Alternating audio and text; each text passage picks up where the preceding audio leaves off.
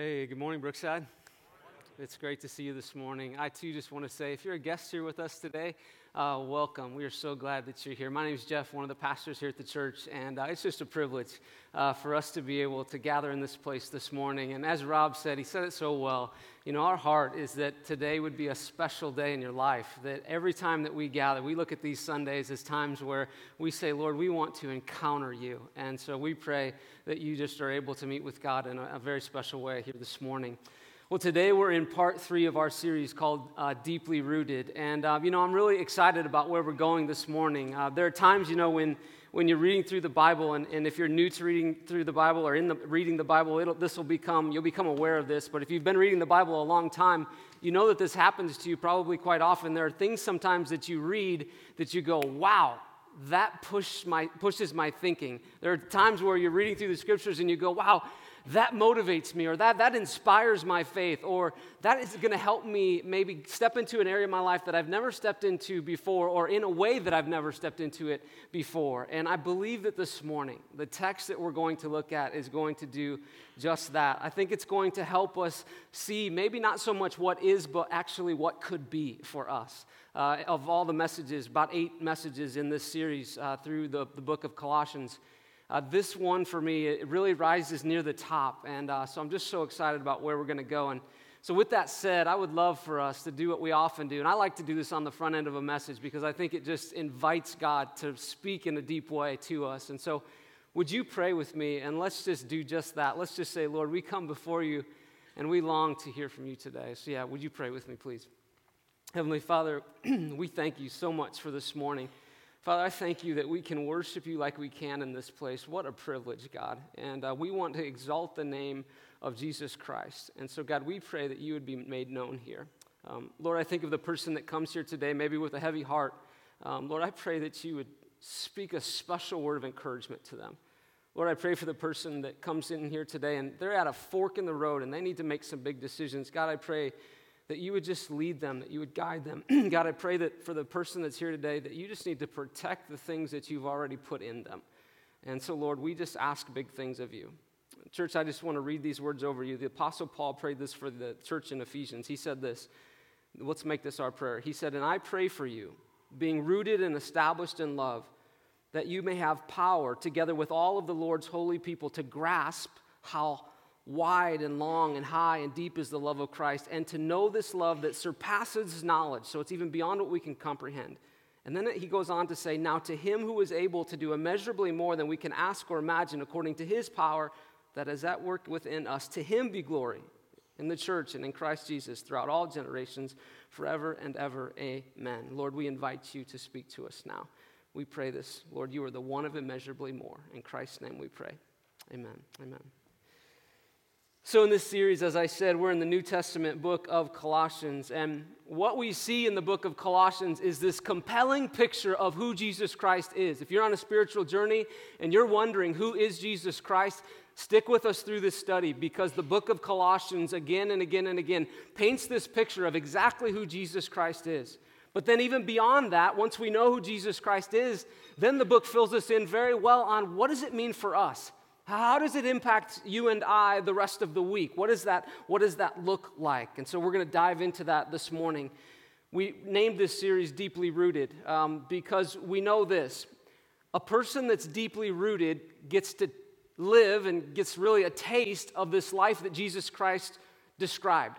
And when Jesus Christ described a life that was deeply rooted, he described the kind of life that would be thriving, that it would be abundant, that it would be far from average, that it would be impactful. That one day you would be able to look back on your life and you'd be able to say, I lived well. I had an impact that was well beyond me. And so that's our desire. And I believe this morning our text is going to help us understand one aspect of that. How do we lean in and grab a hold? How do we become a group of people that we're a church, that we are deeply rooted in the things of God? And then very practically, what does that mean for us? And so before we get there, though, I want to give you just kind of a brief overview, and I want to keep reminding us, why was the book of Colossians written? Why? Why did it happen? Why are we reading these words even today? First of all, remember this about this book. Remember that the book of Colossians was written to real people who were experiencing real challenges just like you and I. The book of Colossians was written to people who had real schedules, real demands, real family stuff, all the things that you and I have. They had those. And so it's very applicable to us. Why was it written? Remember that the book of Colossians was written because there was false teachings that came in. You could say there was a counterfeit gospel that was being preached. Counterfeit gospel meaning that the good news of Jesus Christ, it was being, that message was being watered down and being taken in another way. And the Apostle Paul said, no way, I can't let that go on. And so he stepped right into the midst of that because he, again, wanted people to know who exactly is Jesus Christ, the most important thing that you could find out in your entire life. He wanted them to know who Jesus Christ was. And then beyond that, he said, I want you to live deeply rooted in him. I want your life to be marked by the things of God. I don't want you to be swayed by the winds of false teachings. And so he led them through this book, and he said, I want you to be mature. I want you to be thriving, things that you and I long to be true of our lives. So before we get to the 6 verses, though, that we're going to camp on today, I want to take you to 2 things that we've already uncovered, but I just want these things to stay fresh in your mind. That's kind of and they set up where we're going today so well. The first one is this. Look with me at verses 13 and 14 of chapter 1, book of Colossians again. This is so foundational to who you and I are, so foundational to this book. It says this in verse 13. It says, for he, Jesus Christ, has rescued us from the dominion of darkness, and he's brought us into the kingdom of the Son he loves, in whom we have redemption, the forgiveness of sins. Now, I want to take you to that verse because it paints this reality that sets up everything else in this book, that he, Jesus Christ, he has rescued us. That at one point in our lives, we were over here, but God rescued us. He took us to over there. At one time, you were over here. You were unforgiven. But God said, no, by my grace and through faith in my Son, you can be forgiven. At one time, you were full of guilt. Maybe you would say, you've lived part of your life, or maybe you're still living it. You'd say, I'm a guilt-ridden person. In Jesus Christ, that's over here, but over there, you and I can have freedom by his grace. And then we found out this. We found out that throughout this book that once we've been rescued, once God has taken us from here to there, it causes us to live differently.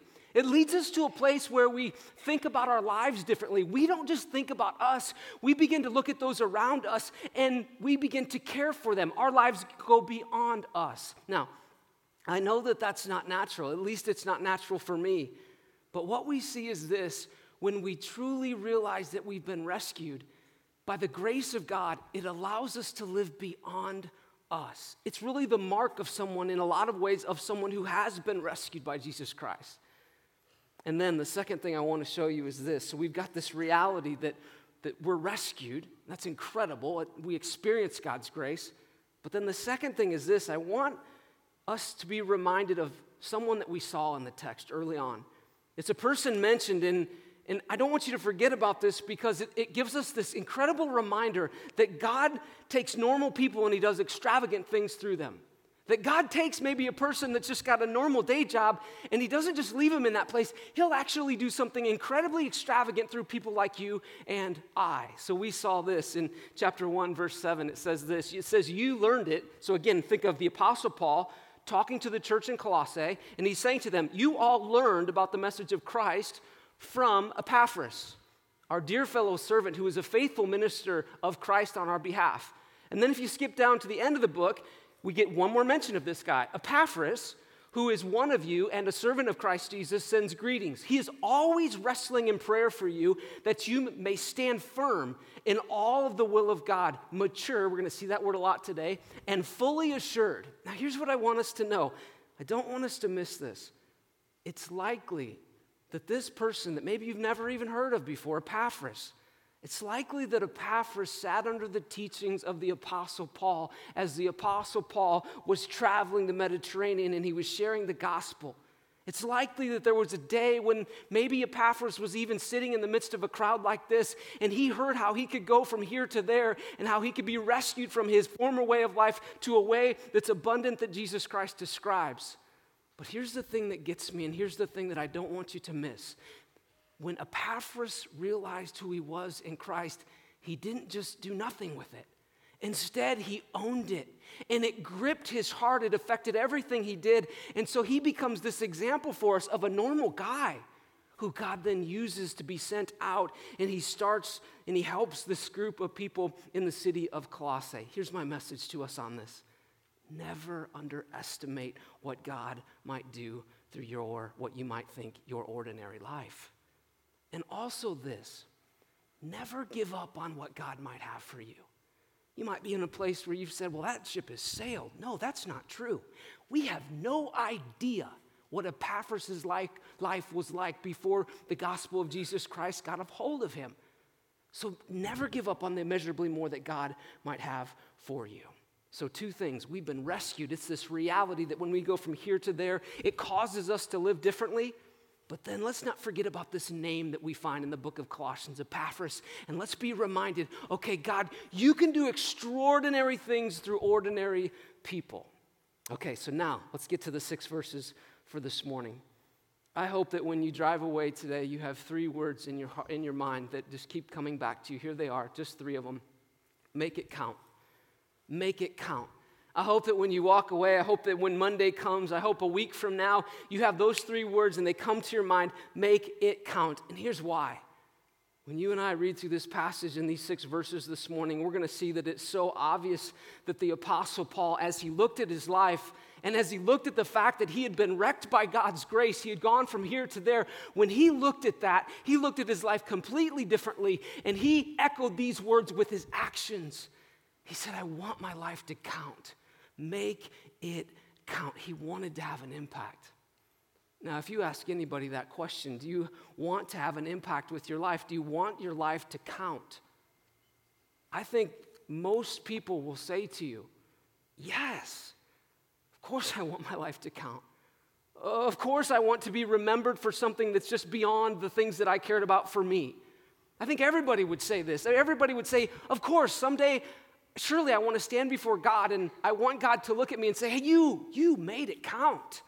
Like your life, it wasn't in vain at all.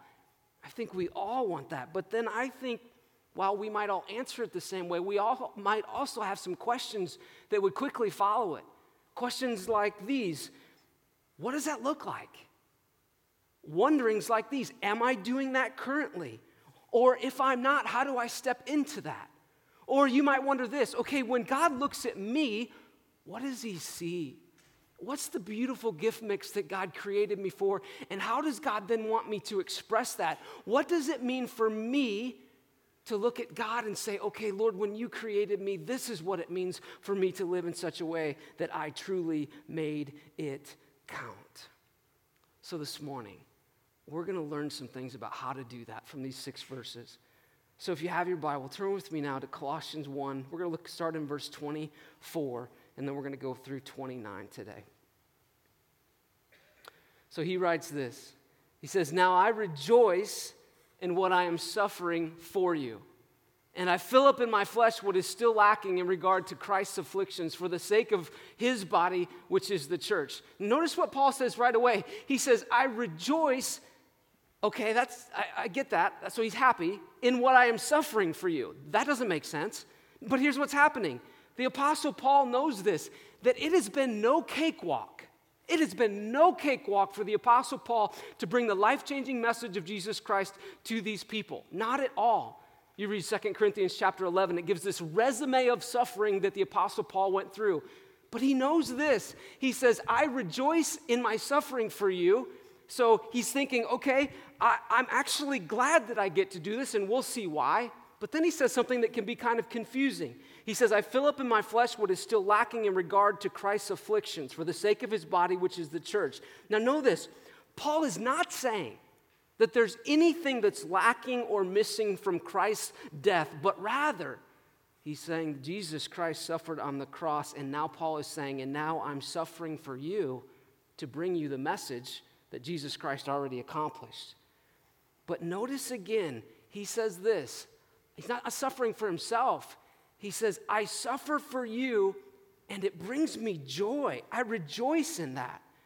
Think about this. Paul had this mindset. I think we have to stop and we have to really appreciate this because, again, we're the recipients of his suffering in a lot of ways. By God's grace, he lived with this mindset. It can't be about me. The Apostle Paul said, no, if my life is going to count, I need to rejoice even in my sufferings because of the things that I'm being able to accomplish for Christ. A friend of mine was telling me, he said, the most miserable time of his life was during his graduate and his doctoral studies. And he said, in that season of my life, he said, and for a lot of students in that season of their lives, from the time that you get up to the time that you go to bed, it's all about you. And he said, and it almost has to be in many ways just to get by. But then he said something very telling. He said, but this as a way of life becomes miserable. Beth Moore put it like this. I think she says it so well. She says, our selfishness has made us so unhappy, and often instead of facing it, we intensify it. We will never, no matter how hard we try, find ourselves looking out for ourselves. If you want misery, just go right ahead and be your own big priority. She just kind of says it, doesn't she, church? And then she says this, it will be a small life and lonely. I'm challenged by Paul's thinking. The Apostle Paul, he's saying this. He's saying, Lord, since you've rescued me, you've not rescued me just so that I can stand in your beautiful grace and I can enjoy the promises of you, the living God.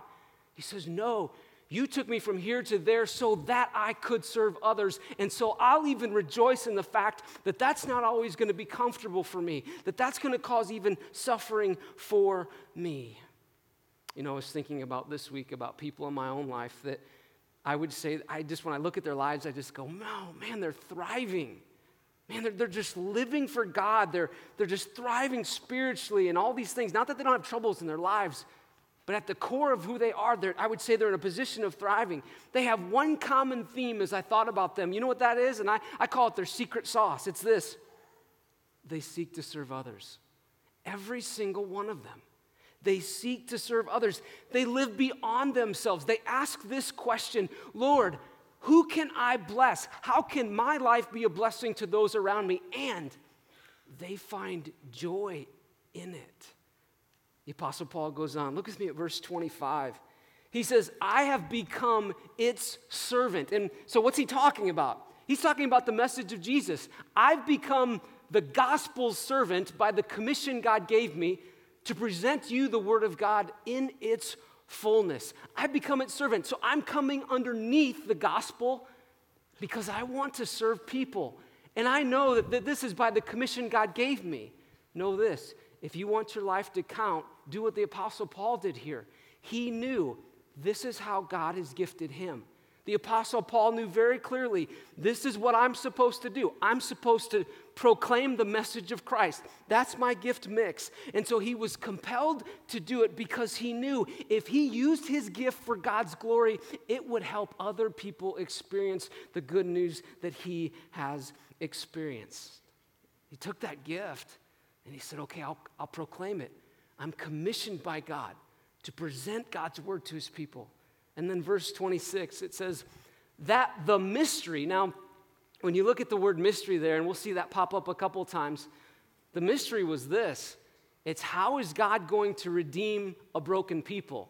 The mystery was, okay, how is God going to come not just for the Jews, but how is God also going to become incredibly accessible to the Gentiles?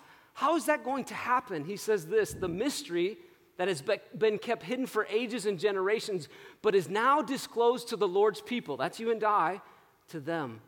God has chosen to make known among the Gentiles the glorious riches of this mystery, which is Christ in you. So again, when Paul looked at people, when you go to the store today, when you're out and about in your day, when the Apostle Paul looked at people, the one thing that he cared about more than anything else is he wondered, is Christ in them? Have they gone from here to there? Have they experienced what Epaphras experienced? Are they beginning to walk in the grace of God and find out how God uniquely made them and what that means for their lives? That's what was on his mind.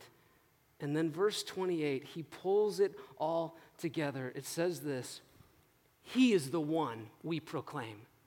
Not anybody else, not anything else, no side agenda. No, the Apostle Paul said, he is the one that we proclaim. Admonishing and teaching everyone with all wisdom so that we may present everyone. I mean, that's a big vision, isn't it? Church, that's why we painted on the wall for the city, because we want to present everyone. We want to look at the 675,000 people in the Omaha metro that probably don't know Jesus Christ, and we want to say, Lord, help us dive into that population. The Apostle Paul said, I want to present everyone fully mature in Christ. And then he said, to this end, I strenuously contend with all the energy Christ so powerfully works in me. So the Apostle Paul, and when you doubt your strengths, and when you doubt your abilities, when you doubt your energy level, know this, the Apostle Paul probably did too, because he said things like this, it's the energy that Christ gives me. I'm not walking in my own strength. I'm doing this because he and he alone carries me along. The Apostle Paul said, I want to present everyone perfect in Christ. He was saying, I want my life to count. I want to live beyond me. If you're a Christian, it's healthy to ask questions like these. Number one, am I enjoying being a part of God's rescuing of others? Are you enjoying being a part of that? It doesn't mean that there's not sacrifice and risk and uncomfort with that. But are you enjoying the fact that you get to be really a beacon of the message of the gospel to people? Number two, second question, am I a servant to the cause of Christ? And think about that at home, at work, in my church. Am I a servant to the causes of Christ? Like, is my life counting toward the mission? Is my desire when I look at those around me that, okay, God, you didn't just take me from here to there, but God, you took me to there so that I too could help present everyone perfect in Christ, the greatest thing that could ever happen to a person. You know, as a church, we have what we call our three priorities, three guiding things for us. We say we want everybody that walks through the doors of our church, if we're going to help them be presented perfect in Christ, which is another way of just saying help them grow and help them become a disciple of Jesus Christ, we say we want to lead them to worship Christ, so that's our gathering here. We say that we want people to be in community, so that's a smaller place where you can be known and loved and cared for. But then as a church, our third thing is this. We say we want to help people be on mission. And everything with that is serving. Well, we want people to look at the mission of Jesus Christ, to look at their city, to look at their world, to look at their workplace, to look at their home, and to say this, the example of Christ is that I would serve. And so if I've gone from here to there, and if I'm experiencing the love and the goodness and the grace of God, then I will serve. Why? Because I long to live beyond myself. I long to live beyond myself. Yesterday was Nebraska football's spring game. I love our state. Isn't it cool? Nearly 87,000 people came to the spring game. I feel like we should applaud our state for that. You know, isn't that incredible? It was the largest crowd in college football. I mean, it's huge. I remember the first time that Christine and I went to a Husker game. It was so electric. We had great seats. We were right over here. We were in row 24. Somebody gave us some sweet tickets. We were in row 24, right on the 50-yard line. We were right behind some parents of some players. I mean, it couldn't have been any better.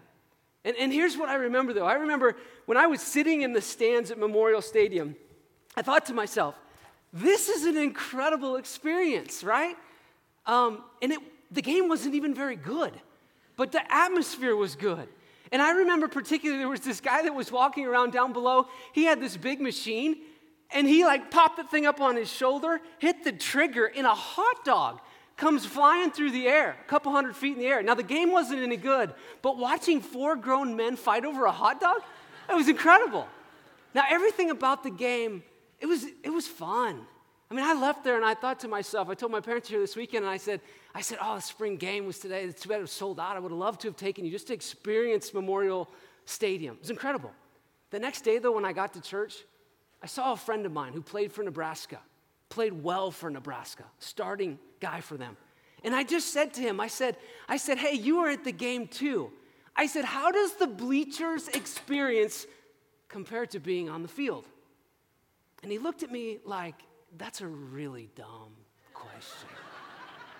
He said, there's no comparison. And he talked about walking the tunnel, the music, and he talked about being in the big games, and he had been in the big games, made the big plays.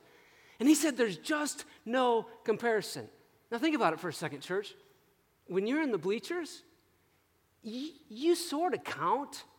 Like you sort of count in like the people that went yesterday, the 87,000. But when you think about the victory or the loss, you don't count very much. Because isn't it true? You can sit in the bleachers at a game like that and you can pull out your phone, and for all I know, you could watch a movie the whole time you sit there. If you're in the bleachers, you can get up at any time that you want and go get some popcorn. If you're in the bleachers, you can talk to the person next to you about something completely unrelated to football, which I hate it when that happens, you know? Have you ever had this happen? You've been at the game, and all of a sudden, everybody around you starts jumping up and cheering frantically, and you're like, oh, I spaced off. I don't even know what they're talking about. I don't even know what they're cheering for, right? You ever had that happen? Isn't it true? When you're in the bleachers, it's fun, and it can be exhilarating, but it doesn't count like it does when you're in the game. Think about when you're in the game. When you're in the game, you really have some skin on the line. When you're in the game, if the game doesn't go well, you cannot leave early. You can't. If you're in the game and it doesn't go well, you still show up the next day. If you're in the game, you've learned to love the person that is playing next to you. If you're in the game and the team wins, it means everything to you. It is so much more exhilarating than being in the bleachers. If you're in the game, it really counts. This is why I say this to you. When the Apostle Paul, I believe when he's writing this letter to the church in Colossae, I believe with all of his being, he was saying this: I don't want you to be bleacher people. I believe he was saying, I want you to count.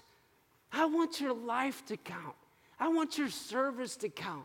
If you've gone from here to there, I want everything about the way that you live to be shooting to a vision and a mission that is so far beyond you.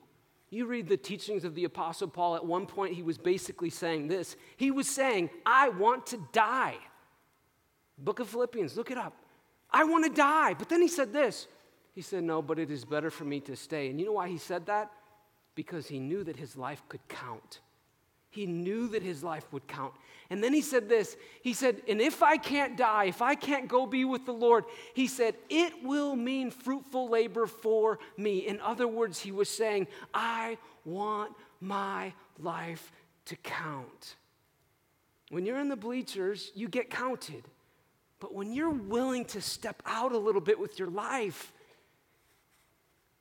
counts. It's a totally different scale.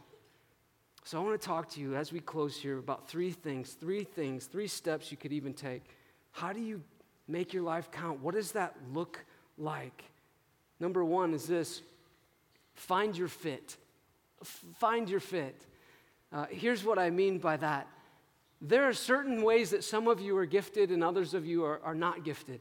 There are some of you that should never, ever go into our children's ministry because you would scare the children. But there are others of you that you should very quickly go in there because you could be such an impact player. There are some of you that should lead a group because you'd be so good at caring for others. There are others of you that you should cook because you're a good cook. There are some of you, you should never cook for anything around here. Here's the deal. Here's what I'm getting at. God has gifted all of us, but he's gifted us differently. But you've got to find your fit. You've got to ask yourself, ask somebody who knows you, what does it look like for me to use my gifts? And if you're tempted to say you don't have any, then you're underestimating your Creator. And you and I can't do that. God has gifted all of us uniquely to be a blessing. And I'm not talking about just here at church. I'm talking about beyond that. How do we live with the mindset, Lord, I want my life to count in my workplace, at home, here in my church? What does that look like? In 1999, we had a leader, a couple, join our high school ministry, Don and Carol. And they've served in multiple roles all over this church. But get this, Don continues to lead a small group in our high school ministry, small group of boys. He's now done this for 20 years. And so we just did some rough calculations this week. Know this, he's influenced more than 180 high school boys. I'm about to have a high school boy pretty soon. I thank God for that. I mean, he's looking at his life. They're looking at their lives, and they're saying, I want my life to count. So not just one time, but I'll do it month after month. I'll do it year after year, because at the end of my days, I want to have a conversation with Jesus, and I would love for Jesus to say to me, well done. You made your life count. Well done. There's so many stories like that. People that show up around here, they rock babies, they hold doors, they cook food, they take down chairs, they act, they play up here, they pray, they park cars, you name it, they do it. And they do it because it matters. I love the story of this guy named Tyler. He's only been at Brookside about 6 months. He was brand new to church. He went a few times in college, but that was 20 years ago for him. So he shows up here one weekend recently, and he was blown away at the friendliness of you all, at our hosts, at the parking crew. And so he came back, he got online, and he said, okay, what is it about that church? There's something different about it. And so he signed up for our Explore class. In that class, he finds out, okay, what does it really mean to have a relationship with Christ? He accepts Christ. 2 weeks ago, he gets baptized, and I love this. He's now serving on the same team that blessed his life. But you know why? It's because he's gone from here to there. It's because at one point he was unforgiven, but now he knows I'm forgiven. I'm in God's grace. But it's not just God's grace for me to hang on to. He's saying, I want other people to experience it. And so he's become a part of this engine we call the church, this beautiful thing that Christ died for that helps people become rescued. And so my encouragement to you is find your fit. And it might take a while. You might open that little sheet on your chair. You might go, there's about 5 things on here I could try. I would say to you, just find out information about those. Try the one that rises to the top for you. You might have an opportunity that's completely unrelated to this place. Find those. Seek those out. But ask yourself the question, Lord, how do you want to use my life? Find your fit. Number 2, here's this. This is a big one. This is so important. Think legacy. Church, I can't encourage us enough to always ask the question, what kind of legacy is my life leaving?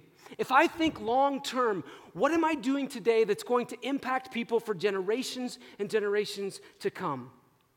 2 weeks ago was the Masters Golf Tournament, most prestigious golf tournament around, and it's played every year in Augusta, Georgia, and it's an incredible tournament. Now, this tournament, though, it has this tradition, and it has several traditions actually with it, but this is one that's very, very enduring. And it's this, that on the Wednesday of the week of the Masters, there's a par 3 contest. You might have seen this. It's a big deal, particularly for the fans that are there. It's like a family affair. And so children and grandchildren, they serve as caddies to these big-time golfers. Now, one of the best moments, though, is this. Oftentimes, there'll be a hole where the caddies will get to take the shot.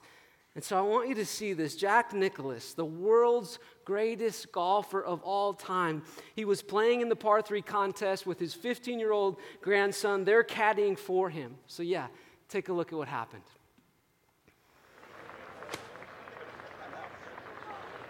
Gary Nicklaus' son, GT, he gets after it. He's a good player. Playing some high school golf right now. Really looking forward to playing a bunch of tournaments this summer. 15 years old. And he can pound it. He's telling me he's figured out that he doesn't need to swing it as hard as he can. Really a good-looking practice swing. He only needs to swing about 120 miles an hour. That's a good speed for him. Come on back.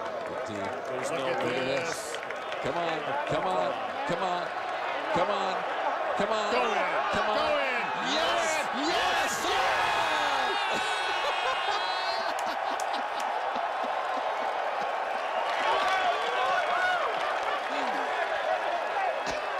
We talked about this the other day.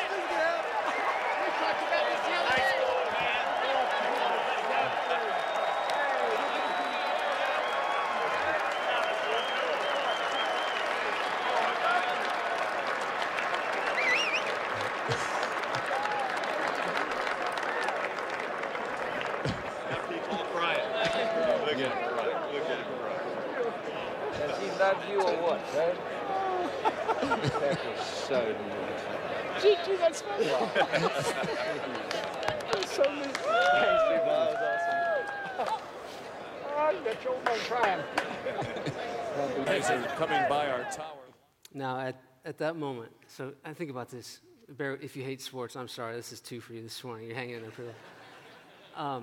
But think about this moment. Jack Nicklaus, 1963, he wore the jacket, right? I mean, he won that tournament. 1965, same thing. 66, 1972, 1975, 1986. This is the most decorated golfer there is.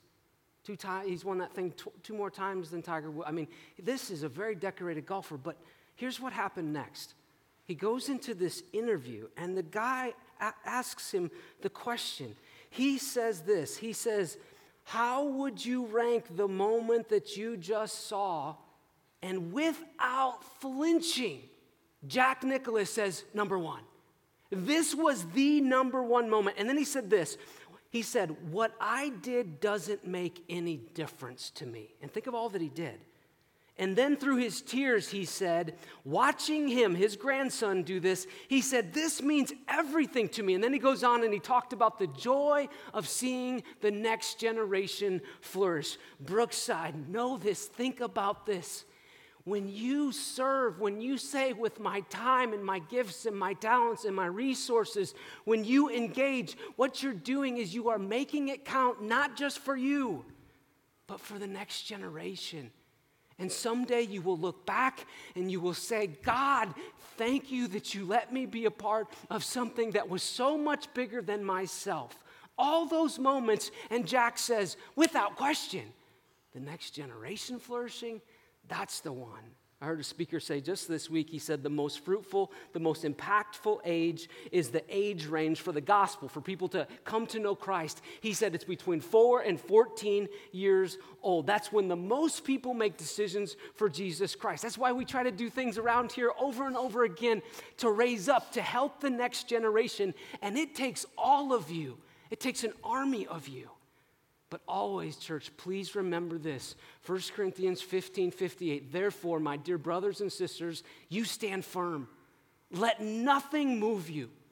Always give yourself fully to the work of the Lord, because you know your labor in the Lord is not in vain. It's not in vain.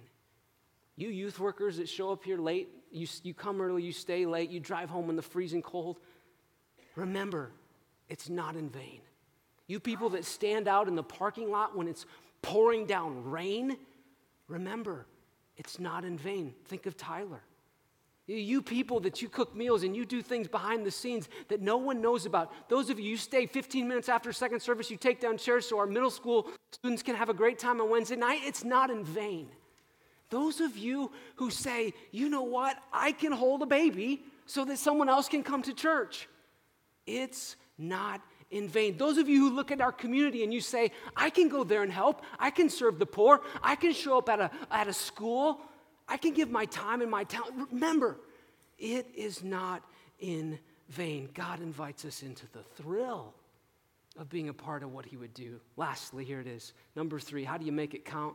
Simply this, one word, one simple word, follow. Jesus said this. He was talking to his disciples. They were arguing about something frivolous. And he said this to them. He says, Jesus called them together and he said, you know that those who are regarded as the rulers of the Gentiles, they lord it over them, and their high officials, they exercise authority over them. He said, not with you, church, not you. Not so with you. Instead, whoever wants to become great among you must be your servant. And then he said, and whoever wants to be first must be slave to all. For even the Son of Man did not come to be served. Even Jesus Christ, so we're just going to follow him. Right? The Son of Man, he didn't come to be served, but he came to serve and to give his life as a ransom for many. You know, you could go your entire Christian life and never become a person that lives outside of you, but I would just simply implore you this morning, why would you do such a thing? And I don't mean that at all. We're not a guilt, please sign up and we'll shut the doors so everybody's, no, we don't do that here. But I just say to you as a pastor, I say, experience the thrill of God using your life. Please, experience the thrill. So You've got those cards on your chairs, and I need to take you through that in about 6 seconds, okay? So here's the card. It's got a bunch of opportunities on it. If you feel like you want more information, it's not a commitment. You just can fill that out, check the box. If you go to the last page, it says this, how can we contact you? So you fill out this part right here. I'll be honest with you, there's about everything on here. We've got kids ministry, women's ministry, middle school, high school, college. We've got things at the care center, our host team. Our host team, a lot of those are once a month. We've got community groups. We've got life care. We've got worship and tech. We've got facilities. There are things that you might not even know that you could do. Do you like to pull weeds? You can do that. You can plant things, all sorts of things. And so I just want to encourage you. And then if you flip on the back, we've got our local partners. We've got 4 local partners that are listed. They've got ways that you can serve. We would love to lead you to that. Or if you would say, you know what, I've got an area that you've not listed, a specialized skill, put that in there. We would love to just have a log of those because things do come up. And so, church, let's do this. Let me leave you with this. Let's live beyond ourselves. Let those 3 words ring true in your mind. If you've gone from here to there, might your life be one that truly counts. Let's make it count. Let me pray for us. Heavenly Father, I thank you for this morning. And Lord, thank you that the Apostle Paul didn't speak to us in ways that aren't applicable. And thank you also, Lord, that your word doesn't just say, hey, why don't you just sit still? But your word says to us, why don't you go forward? Why don't you be used by God in a way that you'll look back and you'll be able to say, my life counted for something greater than me. So, Lord, thank you for the mission and the vision and the great things that you allow us to be a part of, Lord. Lead your church, we pray. And, Lord, might you be worshiped so well now. In Jesus' name, amen. Amen. Hey, if you fill one of those things out, there's some buckets, I believe, in the back. You can just put those in there when you leave. So let's stand now, and let's close this off.